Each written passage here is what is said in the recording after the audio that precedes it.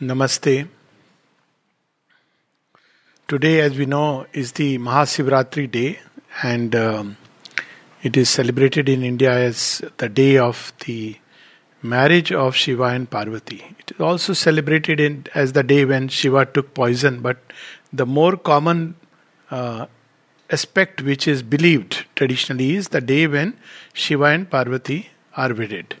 So it's very interesting that why are they wedded on a day which is just before the new moon? It's a day of utter darkness. That's how it is Shivratri, Mahashivratri. So we get a clue in one of Sri Aurobindo's poems about Shiva. Now it is named differently, but in the SABCL you will see the name as Shiva, the inconscient creator. Hey, now it is just Shiva. The inconscient creator part is gone. So basically, and the mother reveals this secret in a very interesting way. When a card was shown to her of Shivlingam, then she saw the card, Hutadi, and then she saw and said, this is the marriage of Shiva and Shakti of the divine and material nature. It is the divine soul and material nature. So the same power, the divine Shakti, she has gone and become absolutely unconscious, inconscient. That's the story in The Bride of Brahman. That she goes away and she completely enters into the material nature, inconscient. She becomes completely oblivious of her own origin. And then the reverse journey begins. She has taken the plunge for this very purpose. And then the reverse journey begins step by step. But here Sri Aurobindo describes the poem we are going to read, how she starts the journey back. So this is the beautiful part of that poem. But the background of the story, as we know, is that Shiva's marriage is initially to Sati. Sati is his own Shakti, which has gone into creation. And she is born to Daksh Prajapati. Daksh Prajapati is one of those form makers. And he's a Prajapati. So like the king, he has set rules and norms for this world, for creation. Now, on one side, there are rules and norms which people must adjust to, creation must adjust to. Through Yagna, he has given a portion to everybody. But Shiva is beyond norm and form. This is the problem. The story symbol, though the story is revealed in a very picturesque way that he gets very angry because Shiva, Prajapati is Brahma's son and Shiva has cut off one of Brahmaji's head. That story itself is very interesting. We can go back to the story, but there will be too many stories, I suppose. But the story goes that, when Shiva loses the Shakti, then he's lost his own Shakti. So he becomes void of power. So Brahmaji wants to bring him back to his work. And he says, no, I am nobody. He himself becomes the plunge of the Purusha into the material nature. He too goes there as a diminished soul. Sri Aurobindo describes this in Savitri. Then Brahmaji tries many things, but Brahma and Vishnu, but he doesn't come back. So what he does is, just to awaken him, how do you awaken a person's strength? By challenging him by his most extreme. This is the strategy which the divine also uses. He'll take you to an extreme where your hidden force, which was submerged, suddenly awakens because of the extreme contrast. So Brahmaji with his 4 heads, he brings out the Vedas, but with the 5th head, he says something which contradicts it, opposes it, which again a deeply symbolic story. Now you see why there is this mutual opposition and resistance through which the game, of evolution begins. Now that is what Shiva responds to when there is opposition. So he picks up the slayer of demons, he picks up his Trishul and takes away that head of Brahmaji. This is one part of the story. The other is, of course, another story legend in which Brahma is, one of the heads is gone. But this story is a very interesting story. So then he awakens to his own purpose and he is in his abode. But now he is gone to his abode alone. He had come here in pursuance of Shakti which has gone into material nature.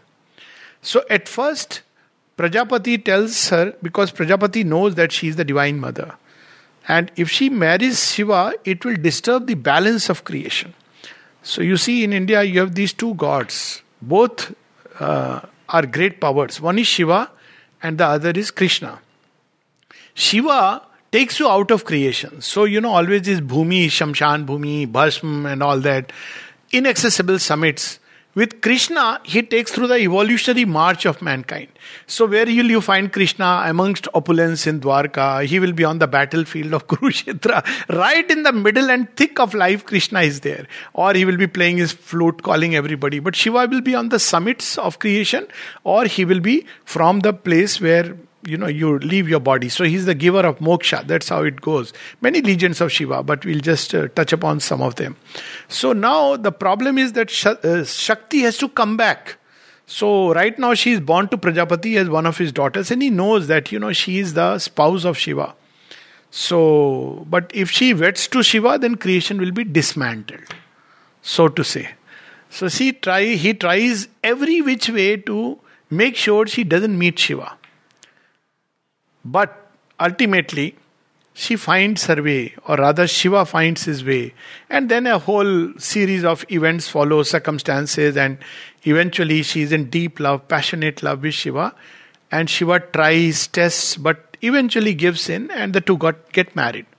But this is an unhappy marriage. So this marriage, as we know, ends up with a great tragedy. And the tragedy is that though Sati and Shiva are married, Shiva tells Sati that one of the things is that she should listen to him. And then there comes a dilemma in Sati's life when Daksha Prajapati invites her to a yagna, but not Shiva, because he wants to give the share of the yagna to all the gods, but not Shiva. So Shiva tells her, better don't go, because it's not a good thing to go. Outwardly you will see like a husband stopping his wife that, I am not invited. But the story is far deeper. But eventually she goes. And she goes, and Shiva is not called, and she feels very hurt, tormented. She tells him, why have you done it? And he calls names, and eventually Sati invokes the fire, and in that Yagna Vedi she plunges and dies. And then Shiva comes, the yagna is destroyed, the whole Prajapati is beheaded, and then his head is transplanted with the goat's head behind.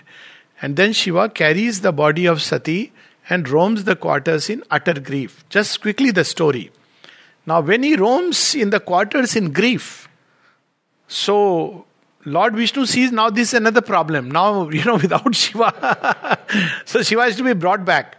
So he quietly follows behind, and with the Sudarshan Chakra cuts the different parts of Sati till 51 parts fall all over India, and of course even in Baluchistan, modern Baluchistan. So India's spiritual map was decided long back. So something even possibly in Afghanistan. Even by the way, in Australia also they say one Jyotirling is there. But anyways, these 51 or 52 parts we can say of Sati fall all around. It constitutes the map of India if you look at it in a certain sense.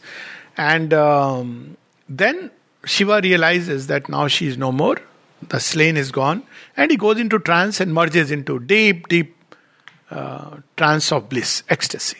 Shiva is all alone.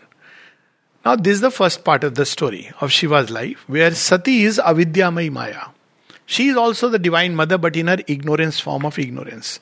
This story in Ramayana is shown in a different way. When Mata Sita gives herself to fire, and then the first sign of ignorance is when Lord Rama has told her, don't let me chase this Mayamrik, because it may be an Asura who is concealing himself. But because she has started the Leela and given herself to fire, she says, no, you please go. And so she doesn't listen to Rama, the divine being, and he goes. And then Lakshmana says, no, nobody can kill Rama. And then she pushes him and he goes. And we know the rest is history. So there are two poises of the same divine mother. One divine mother. And this has implications in transformation also. One is her poise is the ignorant lower nature, where she is ignorant of her Lord, though she seeks him always. And even when she finds, she doesn't fully obey the Lord. And the other, where it's a form as knowledge, Vidya, which is oneness. Vidya is about oneness, where she is one with the Lord through a tapasya. So this is the difference. In ignorance, she still seeks Shiva. The ignorant nature also seeks the divine. But with the heart's passions it clutches. But there is no purification which has taken place. There is no tapas. So even when she finds, it doesn't fructify in anything fruitful. It doesn't last. The union doesn't last. So this is the first part of the story, where ignorance in nature we seek. Now this story has implication in Sri Aurobindo's own yoga, because somebody asked him, but the Divine Mother is everything. She does all. So she is also in everything. So we accept everything that happens as coming from the mother. He says, yes, but you must learn to differentiate the mother in the lower nature and the mother in the higher nature. So you have to reject the mother in ignorance, and go forward to the mother in the higher supernature. She has embodied herself for this. So Sati dies. Now she doesn't die, but she enters into the flames of purification, where not only her inner soul, but even her bodily parts, the physical body's ego, that too must completely dissolve. And then out of the flames, who is born? She is reborn as Parvati. But now the story takes a different turn. And she is born to thee as the daughter of the mountains. Now see, this is a story very clearly of the union of material nature with a divine being. When it comes to Lord Narayana and Lakshmi, Vishnu and Lakshmi's origin, though later on she goes into the ocean and comes from there, but still belonging to the subtle worlds. Brahma and Saraswati belong to these subtle worlds. Subtle world means world of the gods. But Mother Parvati, Shiva's consort, she is born to material nature in its peaks. So Himalaya, Himavan, Shailabala, we have already spoken about the entire tapasya of Mother Parvati, the whole Kundalini process. So we'll not go into that detail. But essentially she engages in tapas, where Shiva himself comes as the Guru. She is seeking Shiva, but he becomes the Guru, and that's how he is known as Adi Yogi or Adi Guru. And slowly he starts the process of awakening her. And there are very interesting episodes in that tale. Very, very fascinating stories. That there is a place where she again meets with extreme challenge and her strength comes out. Always adversity brings out the best within us. Then there is another story we'll see often, Shiva dancing as Nataraj with that demon below his feet. Now this story also is a bearing with the yoga of transformation, because in that story the demon is called Apsmar. Apsmar literally means unconsciousness. Mother speaks of the 4 asuras, and one of them is unconsciousness. So what he does, when he does the Maya, then we become unconscious. And it is through the door of unconsciousness, the mother says, falsehood enters. So very often people don't know how it has entered. And later on they are besieged. Death, falsehood, they all enter. But who is the first asura who goes and opens the door? It is unconsciousness. That's also the symbol of the Trojan horse. They are not conscious that what is hiding inside the, wooden horse. So the door opens through unconsciousness. We don't know. We say, that's why Mother says best preparation for yoga is become conscious. What does she mean? Become conscious of your motives. We don't know that we give always a very nice, neat justification. But hidden behind it, there are unconscious motives through which falsehood and death enter. So she starts engaged in a tapasya. Now when Apsmar comes, this interesting story, Shiva manages to tame him with his, Damru and the Nada. But he cannot kill him.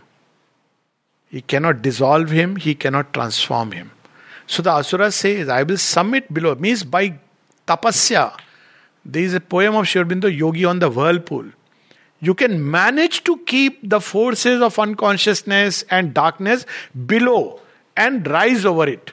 But they are not transformed. That's why yogis observe a lot of precautions in traditional yoga, because if they come into the world, it's very difficult. So they will observe many layers, like even in the dress and everything, so that they are safe.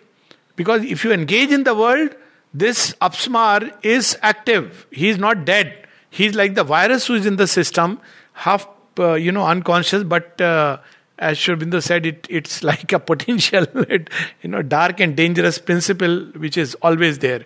So that has to be transformed if one has to lead a divine life upon earth. So we have the line of Shiva, and of course Shiva's famous story we know is drinking of the poison when there is Sagar Manthan. So Sagar Manthan is basically, there is a churning which goes on in the world constantly. So when you churn, first, before you deserve the Amrit, you have to be ready to swallow the poison. Otherwise you cannot deserve the Amrit. So in Tantra you have the first tantric state is when you worship Pashupati. Shiva is the lord of animals. Means you have to tame the animal in you. And then comes Gopala. The animals are tamed and they change into nice, cute cows which are light. So first when you tame the animal, then light is released from the caves. The same story in Rig Veda.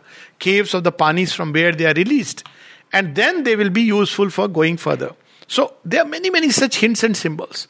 So Mother Parvati finally unites with Shiva. So she is material nature which climbs rung after rung till she finally unites with Shiva. So the mother has said that Shiva is the Lord of transformation.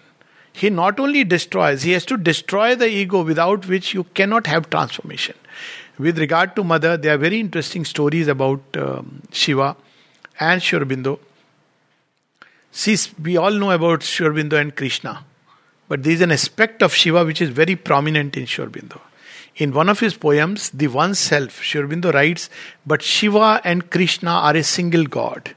In us too, Shiva wrestles with the world's grief.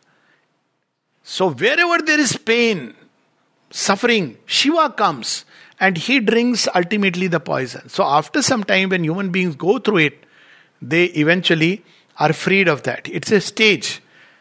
Karela, before the mithai.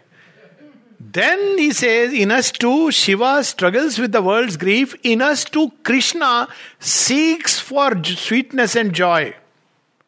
When you have struggled with the world's grief, taken the challenge of life, then you are ready for Krishna's cup of nectar, of joy and sweetness.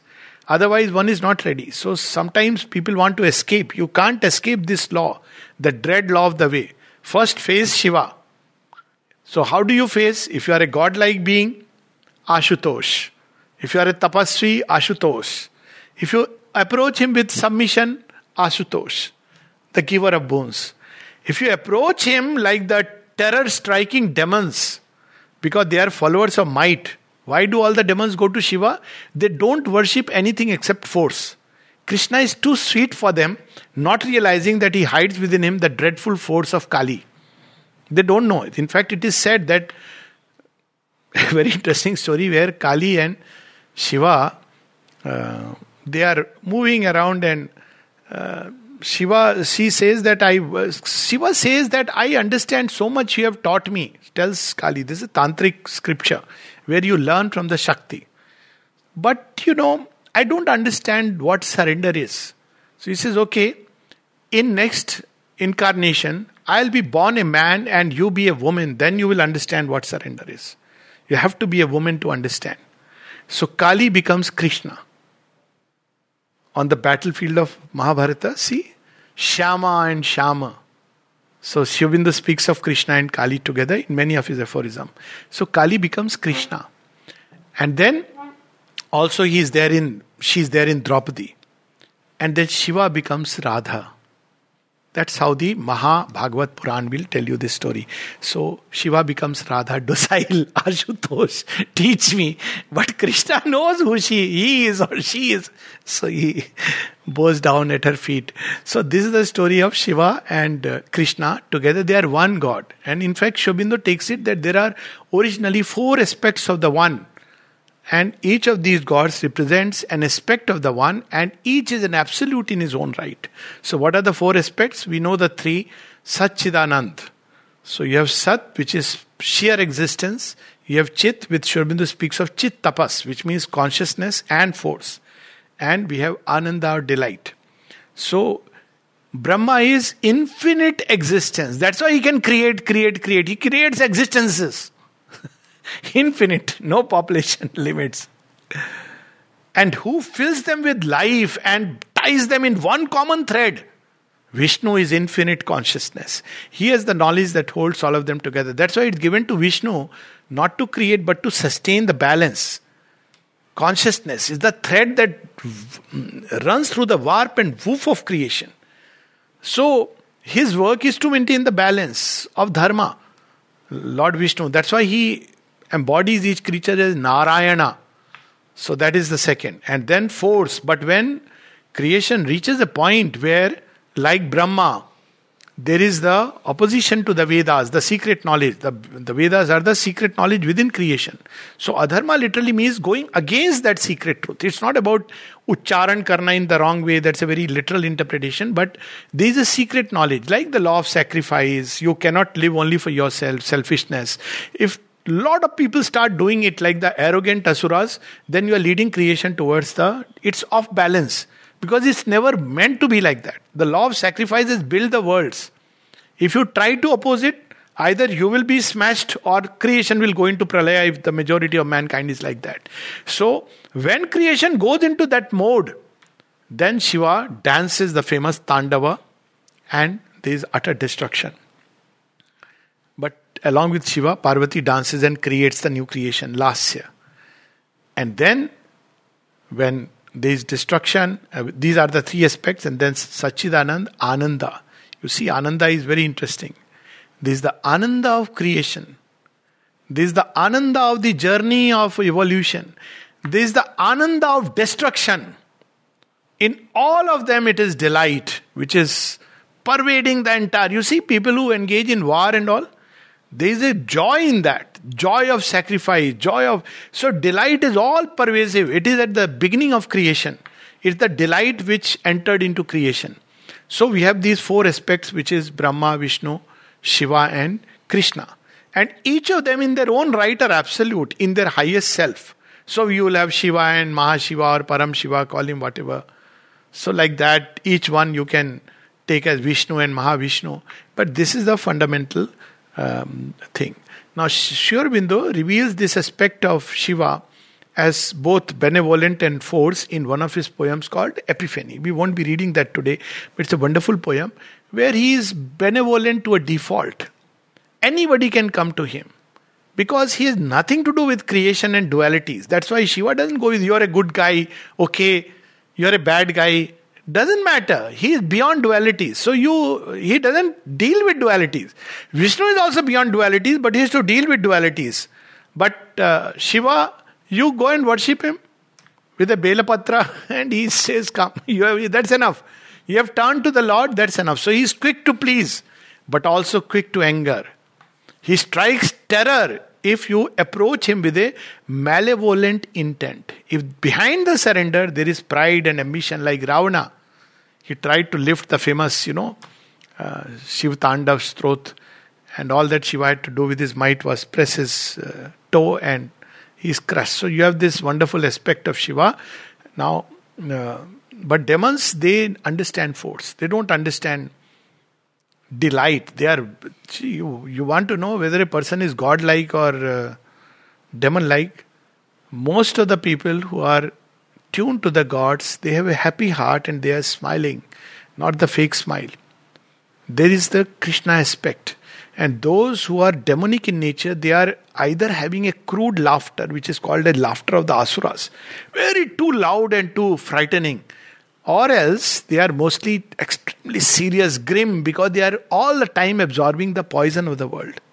It's their, unfortunately, the bad job they have taken. They are also doing a job. And that's why Sri Aurobindo says in Savitri, and as Narada sang, the demons wept with joy. Because they are bearing the cup of grief. They are angry. You see, there's a whole political spectrum where when you see them on the screen, you don't have to know which side of the spectrum they form. They'll be so angry at everything. For no reason they'll be angry. So, have you noticed? It's that creed. So, there is a whole demonic whole thing. So, they worship force and Shiva represents force. That's why they all pray to Shiva. But the moment Shiva sees that they are coming with a malevolent intent, he can strike terror out of them. He is the Lord of force. So this is the story of Shiva and Parvati. Many, many other stories besides. And today we'll read one of his poems. So this is one, Epiphany. Please read it. It's a wonderful poem. I think we have done it in Hindi class once, so I'm not reading it again. One of my favorites, Epiphany. So two aspects of Shiva. One as the Ashutosh, benevolent, and the other as Rudra, who destroys. But incidentally, there is another word which is used for Shiva. Shiva meaning everybody knows, the benevolent, the all-pervasive. Of course, people give their own meanings, that's a part. Another name is Sambhu. It's a distortion of the word Swambhu. He is the self-born. So there are many stories of Shiva. So this poem is wonderful. There is another poem, Shiva, the inconscient creator, which now is only titled as Shiva. It's a sonnet. And it's another wonderful poem where Shiva sitting on the summits high.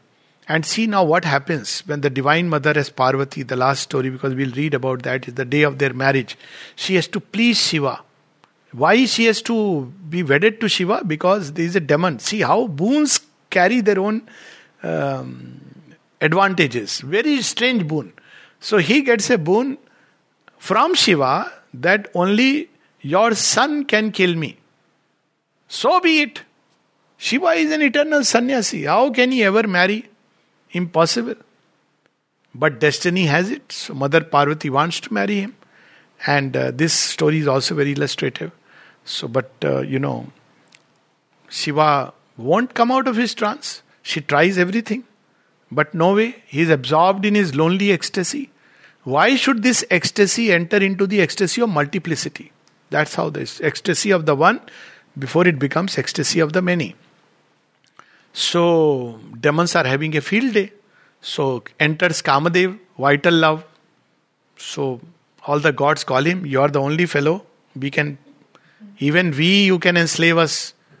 Says, you guys are different, but Shiva, to bring him out of trance, he says, no, please try. So as the story goes, Kamadev and Rati, they conjure a beautiful space there, all the fragrances and everything. And then Kamadev fires a arrow of love, Cupid. And Cupid, not stupid, don't misread me. Often the difference is very little. But this arrow of love, as it pierces through Shiva's heart, Shiva does wake up. See, this is an interesting story, we should not forget. It's not that he is not able to. Shiva does wake up. But when he wakes up, his third eye opens and destroys Kama. What happens next is very interesting. Now Rati says, he is destroyed. Now if Kama is destroyed, this whole world, the vital love. You see there are two kinds of love. One is the love of Mahalakshmi, which binds creation. And it's a beautiful love. It is still in the emotional, but it can be uplifted to great heights. And the divine love, which Mahakali brings. So this love, vital is not all bad, it's an instrument of expression. So he says all creation is about that. Animals, plants, rare will be a human being who has, only psychic love. So creation will be all disembodied, it's stopping. So Shiva says, okay, I make you Ananga. Meaning thereby now you will be in creation as an impersonal force. So Rati says, but I want him embodied also. So he says, okay, when he passes the buck to Lord Vishnu, when he comes in Krishna avatar, then you be born to a demon king and he will be born as Aniruddha, as the grandson of Krishna, and then Kamadev is born as Aniruddha and the two of you will get married. Now this story is again illustrative because Usha is, Sri Aurobindo has written a little play on that. Who is Usha? Dawn. She is born to a demon, Banasur. So in the demonic consciousness, there is the first glitter of light. And when there is first glitter of light, then love comes as a savior. So see, love and light come together. Usha is the first glimmer of light and love. So Sri Aurobindo says in Savitri, love must not cease to live upon earth. However disfigured it is, still the Godhead by which all can change. So it's the marriage of love and light at one level, and that destroys the demon's kingdom. It has that potential eventually, abduction of Princess Usha. Sri Aurobindo has written about it. And Nirodha, I don't know what is his source, but he commented that Aniruddha was probably Sri Aurobindo himself and Usha was Mrilalini Devi, who got, whom he was married to. This I don't know with authenticity, but it's there in Nirodha's talk. But coming back to the story, so Kamadev becomes Anang. Anang means now no more limbs, but it means you have become a wide impersonal force. Now impersonal force is okay, but You want impersonal force acts in animals. They are very impersonal. They don't say, "Oh, I love you and I am married to you." That animals don't have. It's a force which goes around, moves plants, animals. They don't have anything personal. And even whatever happens, even at the vital level, is impersonal. Walk away. But in human beings, there is a need of a personal love. Now that's where the whole problem comes. So now, for that personal love to reach to its utmost level, which Shiva and Parvati represents, it's the story of the marriage. And many people start celebrating marriages, whatever, celebrating for one day after the Mahashivratri. Now you see, what is it about? The ideal couple, Shiva and Parvati, are supposed to be. But for that ideal couple, if you read the tantric text, you see the symbol, first Kama must be destroyed. You can't have an ideal personal love between a man and a woman, the masculine and the feminine, you want to put it like that, who are represented as Purusha and Prakriti and as the man and a woman. This attraction between man and a woman is the Purusha and Prakriti. Mother herself has said this. Sri Aurobindo has spoken of it, that it comes from Ishvara and Shakti and it can be transformed. But there should be absolutely complete freedom from Kama in the form of sexual desire. When Sri Aurobindo was asked about the Shakti, how do you get your Shakti? Because everybody wants Shakti. And then, and everybody you start thinking is a Shakti. Sri Aurobindo says, be careful, 1 in 100. But he says there are conditions. So the disciple says, sir, please tell the conditions also. So Sri Aurobindo says, he is trying to avoid. One can see, that's a very interesting conversation. He says, it is very dangerous. I don't want to tell. Sir, even there is something in the sexual union which can be connected to that. Yes, but I don't want to tell you all. They, will misunderstand it. But eventually he gives one secret. And that secret is complete freedom from sexual impulse. If you have desire, Kama, forget about the union of Parvati and Shiva. So first Shiva destroys Kama. It's not an act of anger. He got angry, they saw third eye opening and terrible Shiva. No, he is moved by love. But he says, this love, you want me and Parvati to unite in this love? This will meet the same end which happens between me and Sati. I want this love to be restored to its original eternity. And that is the story of Shiva and Parvati. We'll read about that marriage today in another poem. So as I said, first poem is Epiphany. There is another Shiva, the inconscient creator. And there is a third poem on, again, named Shiva. And it's on page 609. And we'll read that poem. Shiva. First, Sri Aurobindo describes Shiva with his greatness and grandeur. He has in the previous poem, he describes Shiva as a crimson red point, before creation. People speak about the Big Bang. Before that, nothingness. Now that nothingness is concentrated energy on one point. And when mother had so many experiences with Shiva. So one of them, she describes, he has a red is all crimson red color. It's a red because red is very earthly color and it's fire. Tapasya, he's the lord of tapasya. So because of that tapasya, he is full of that energy of the fire.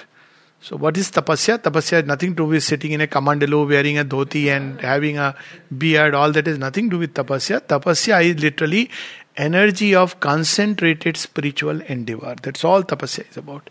So what happens when we concentrate any energy? It grows like any fire. So it grows, and a time comes when it grows and has the power, whatever power you are concentrating upon, whatever aspect tapasya is being conducted, it becomes very powerful. So if you have tapasya of speech, which means I'll always speak the truth, then if once in a while you curse somebody, it will come true. Why? Because you are moved by truth, you have practiced. It can't be like anybody cursing anyone. People often use this, but some rishi has done that. If you have practiced tapasya of love, your heart will develop that power of love, which will have the capacity to move, this entire creation upward. Because it's that, love is the healing force. You have done that tapasya. Similarly, all kinds of tapasya, it is concentrated energy, but energy of spiritual endeavor. When you have done it with the idea of connecting it to the divine, then it gathers within it the force and power. So that's what tapasya is about. And Shiva is the tapasvi. He likes datura. Small little incidents when somebody offered one datura flower to mother in playground. She said, oh, Shiva had come some time back, I would have given it to him. And we know that, she asked, the gods would often come. She has said, I know all the gods, not only in this tradition, other traditions. Since childhood they would come to her. Naturally they knew Leela. So when 1926, just before that, the plane of the gods was coming to earth, she asked them, will you take a human body? All of them refused. Shiva said, I will come when there is a supramental creation, but I can help you in the process. So, how can you help? I can destroy ego. That's how he liberates. Moksha. So she says, okay. Other planes the ego has gone, but the physical ego is still there. Annamaya Kosh. She says, okay. So Shiva starts his Tandava and the mother experiences all her cells dilating and as if they are dispersing. So she goes to Sri Aurobindo and says, because she has told him without asking Sri Aurobindo outwardly. Now that's before she has taken the, ashram charge. After that, Sri Aurobindo said, I am the Shakti of Sri Aurobindo with a purpose. So there she was a Mahayogini in her own right. So she goes and tells Sri Aurobindo, I have a funny feeling. All my cells are as if getting dilated and dispersing. Sri Aurobindo knew instantly what is happening. He said, no, not yet. And everything stopped. He could stop the Tandav dance of Shiva. Literally it means that. The effect of that dance. And then much later in 61, she has the same experience and she says, Shiva had given me that, but 61, the physical ego, she is now ready to dissolve. So these are mysteries which, our human mind thinks they are all fantasies. But to the gods, the life we lead is a fantasy. Because why it is a fantasy? We plan, life will be like this, life will be like that. And what do the gods say? I know, fantasize. There is a very nice aphorism of Sri Ramakrishna. He says, God laughs on two occasions. One, when a doctor goes and looks at a patient and says, I am going to cure you, whereas God has already decided to take him away. And the second is, during a marriage, when they say, we will be forever, and God has decided this is not going to last. So we think that is fantasy. If you look at it from God's point of view, this is fantasy. We are all our plans, rational plans are fantasies. If you look clearly, it is fantasy. Where does it really follow the logic we have decided? The couples take oath together forever, promised. How long does the promise last? This is the proof that we live in fantasy. Illusions. Now, I'm not going into why these illusions. But Shiva breaks all illusions. That's his task. But here, in this yoga, you don't break illusions, you transform illusions into what they represent. So, what is meant by breaking the illusion? Illusion is a distortion of a reality. That's how Mother explains the difference between Shankara and Buddha's view and Sri Aurobindo's views. So Shankara and Buddha discarded the entire thing. It's an illusion. It doesn't need much reading of scriptures to understand. I mean, if God has created this world, well, when you look at the world in its appearances, it's very far from Sat or Chit or Ananda or anything else. The only thing you can at times feel is Ananda, but that too a little joy. Very far from that. So it is an illusion. So Shankara and Buddha said it's an illusion, it's a suffering, come out of it. Sri Aurobindo said it's an illusion, but not in the sense of a non-existent something. It's an illusion in the sense that it's a distortion of a reality. Like the snake and rope. The same story that Shankara uses to describe that it's an illusion. He says it means there is something. We look at it either as a snake or a rope depending on our standpoint. But there is something out there. Now, this world is an illusion in the sense it's a distortion and it must be transformed. So, in Shiva's story, we have seen Sati, the Avidyamai, transformed into Parvati. And Shiva is the Lord of that transformation. Because unless our lower nature changes into equivalent of higher supernature, things will remain what they are. So, that's why they are the original replicas of marriage, never again created on earth. Because Parvati Mata went away to the spiritual Mount Kailash, though here she was born in the earth, earthly being, material nature.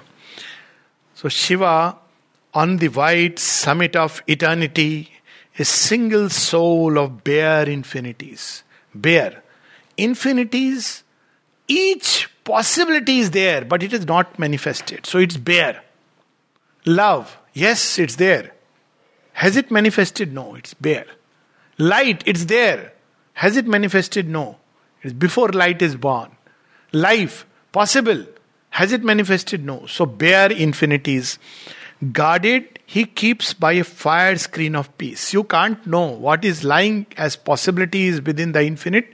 Why? Because there is a screen of peace. When you go near Shiva, you get drunk. That is not that what people drink here. It's the wine of ecstasy. Soma, the last godhead, he carries on his head. The moon. It waxes and wanes. Moon, of course, is also spiritual knowledge, but also it is Soma. So this peace and ecstasy, the peace is so tremendous. It's very difficult after that. The peace can drown so much. The experience can be so overwhelming of that, of which nothing can be said.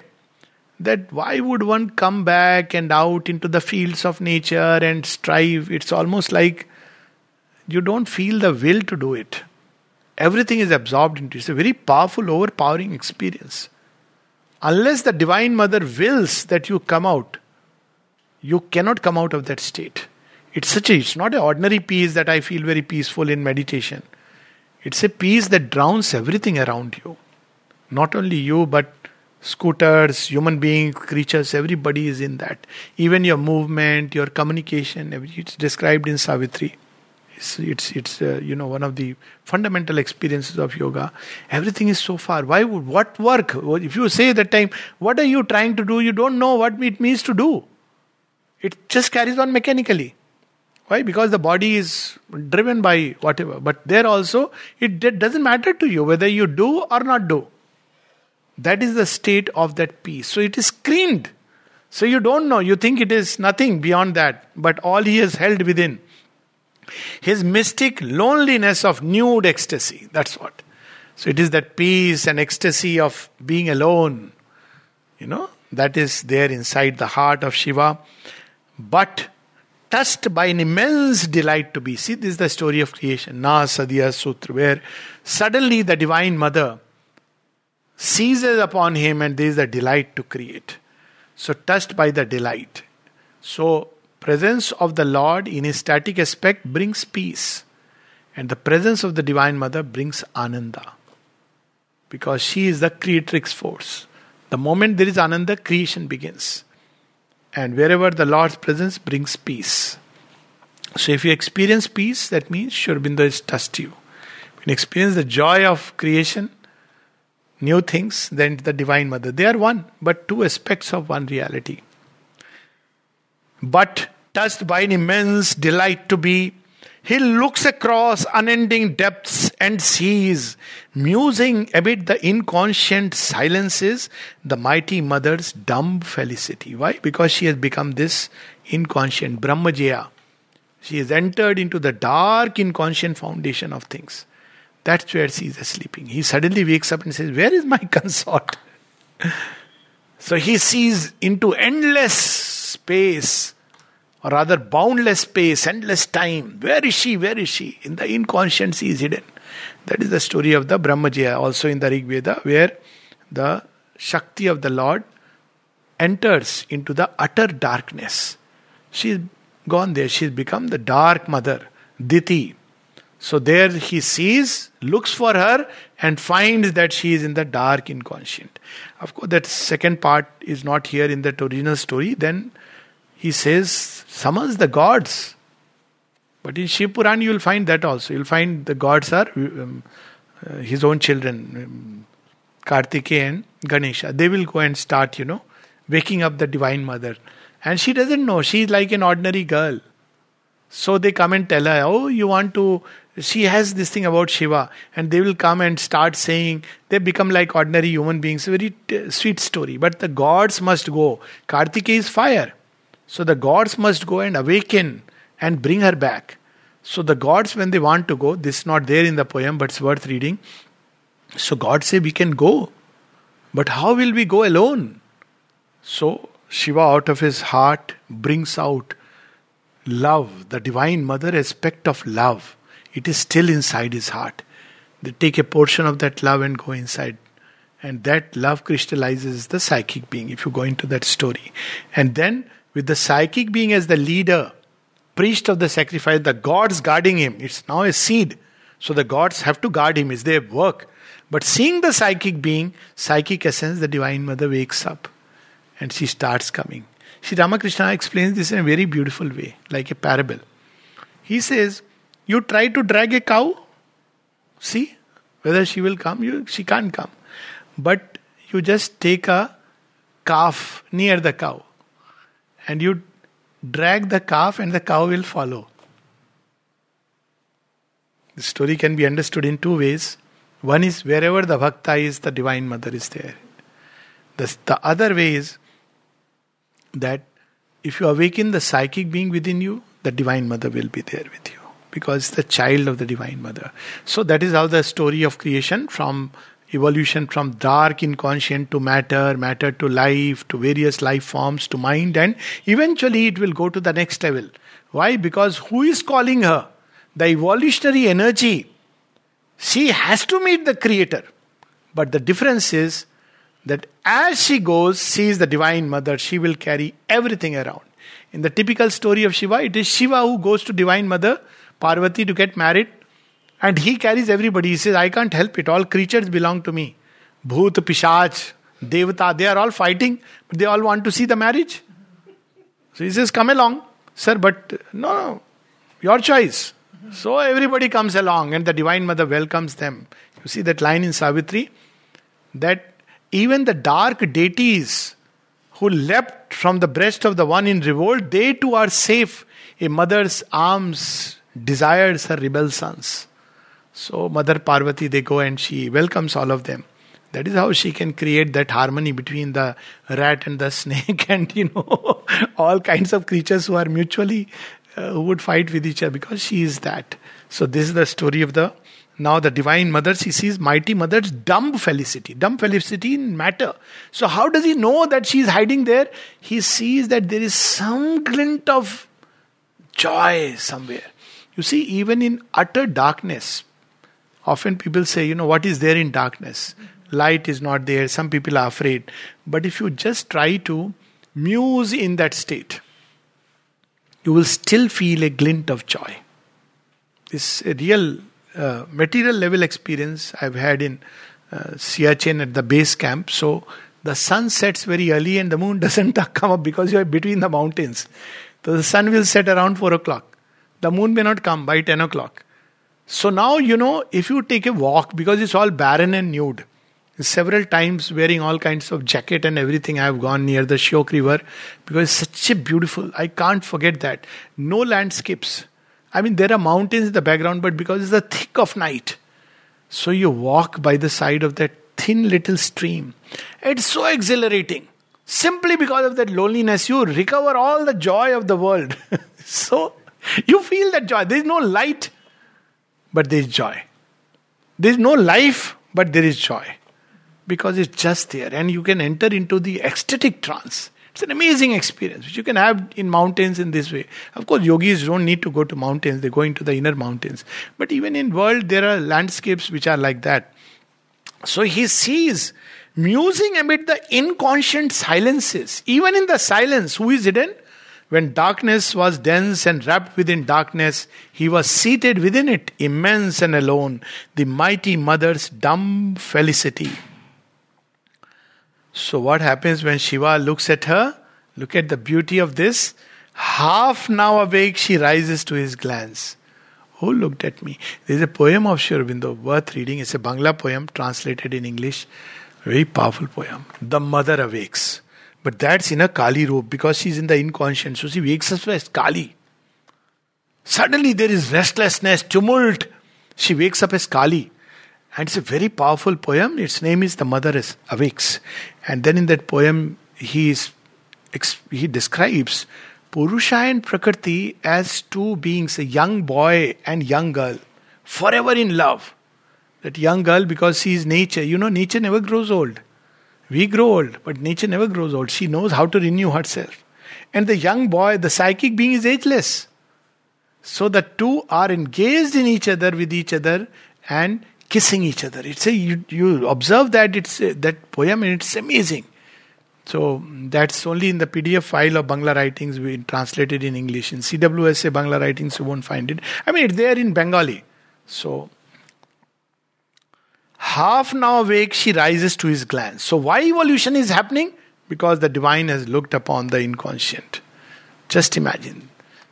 About psychic being also, Sri Aurobindo says, determining predestined act, name and form by the glance, just because it looks, it wakes up. Then move to circling by her heartbeat's will. Which way she will go? Her heart tells her which way to go. Love tells her. The rhythmic worlds describe that passion dance. She is going to the Lord. It's a joyous journey. So people who want to go to the divine with grim seriousness, the Lord will say, please, you are coming to Anand mein. Why are you so serious and grim? Many stories to tell, but I'll not. But you see, several places you will read mother's conversations. People have painted an image of both Sri Aurobindo and the mother. This is the work of the Asura, that they were very serious. So with Sri Aurobindo had to correct that notion. He says, oh, you mean to say what kind of, what rubbish? That is how he starts. Notions do you have of an unsmiling Sri Aurobindo? That was how Nevinson described me. But Sri Aurobindo's smile is amazing. Look at his half a smile is enough to give your life for that. There is the smile of the Lord. And mother, you see in several places, you will read suddenly, mother says, in bracket it will be written, mother laughs. Thank God somebody has noted that. Mother laughs. You can hear it obviously in the conversation. Gurgling laughter. Laughter of the gods. Mother laughs. She will say, so? And then mother laughs. One of the places she goes to the supramental world, and then she sees what they value, the supramental world. And she says, I woke up with an uncontrollable laughter. Why, mother? Why were you laughing? Because I realized none of your values have any meaning there. She says, like mother, all this idea about ascetic purity and sanctity of marriage has no meaning there. You're not allowed entry with all this. Why? Because all these are rules which are made by Prajapati, not by their divine acts in freedom and infinity. So she says, okay, but tell us what is required. She says, wideness and plasticity and equanimity. Not less, not easier, more difficult. But nevertheless, so there it is. Then move to circling by her heartbeat's will. Her heartbeat creates the rhythms of the world. That's how mother's experience of 1962. The beatings of the heart become the rhythms of the worlds. The rhythmic worlds describe that passion dance. This passion dance is the dance of creation known as Lasya. It brings Ananda. And you can actually see, if you look at sometimes a whole year passing by, there's nice little images, but see it in fast forward. And it's amazing. It really looks like a dance. Just imagine to the mind. Earth is moving. We all know, moving around the sun. We know it. But science will tell us like a cold abstract thing. Earth is moving around the sun. But what is happening along with that? Moon is moving. What is the moon doing? It is drawing the waters towards itself. Now imagine what is the moon doing? Moon is literally drawing the waters and the earth moves and again the water falls. Just picturize it. It is something so beautiful. Moon is also playing a role. It is carrying the light of the sun and it starts drawing the water. Let's imagine, water is going towards moon, but earth is following the sun. And then it falls. And again it draws and again it falls. If you look at it from time-lapse photography, it will be amazing to watch that. It's literally as if it is being renewed each moment by the energy of the moon. That is the role it has. It renews itself. Life springs in her and mind is born. So out of the inconscient, dumb felicity is matter. Then suddenly because the Lord, she recognizes the Lord. So life springs in her. And then because she has to go to the Lord, so who has to become the mediator? Mind. Mind must become the mediator between life and the supramental world towards which she must go. Life springs in her and mind is born. Her face she lifts to him who is herself. She recognizes they are not two, they appear as two in creation, separated by time and space. When you experience the separation in time and space, you are two. When you are united, regardless of time and space, then there is the eternal union. So there is she wakes up and says, oh, it is myself, my own truth. She lifts to him who is herself until the spirit leaps into the spirit's embrace. So she lifts towards him and sees. So this is the last point of nature, where nature in her upheavings looks at the divine and says, Soham asmi. I am that. And then the divine says, oh, you recognized me? Till you are in a religious sense, oh, God is out there and I am here, poor fellow. So God says, you want to play by this rule? Okay, fine, I'll play by this rule. But the day you wake up and a time comes when within nature something rises and leaps and says, thou art myself concealed. When mother was asked, who is the divine? Several definitions he has given. One of them is this. The divine is, who am I? That was the question. Now you see, several kinds of, on these books are written, all this. Mother gave a one-line answer. Who am I? Mother says, the divine in many disguises. So what does he do when every time we have problems? He is stripping off one disguise. And we say, no, please let it remain. No. I'll show you who you are. But it's such a nice disguise, no? I'm a good guy. Oh, you want to remain good guy? Okay. Wait for another century. Then he strips you bare step by step. So she reaches and then she recognizes that who is she? There is a union between nature and soul, between the divine and Shakti. They are not two. They are one. So when she reaches that point where she recognizes that who is the Lord? Herself. That's where she recognizes that the division is a false thing. It's a artificial creation. It's the biggest falsehood to dig an abyss between matter and spirit, between the world and God. But how to bridge it? When you reach that point. You can't bridge it before that. It's not by thought that you can bridge it. So you reach that point, she recognizes. And when she recognizes, then what happens? The Lord says, so you got it? Yes, Lord. What a game. Do you still feel the suffering? Are? Now you are there. What suffering? It's nothing. And they rush into each other's embrace. So we'll read this wonderful poem. I want to just go on and on. But, we'll sum it up. I'm reminded of that story of Nizamuddin. When his disciple Amir Khusro comes, from his retinue, he gives away everything because somebody who is coming from Nizamuddin's side is carrying a pair of sandals of Nizamuddin. And he recognizes, he says, these sandals will you give me? Yes.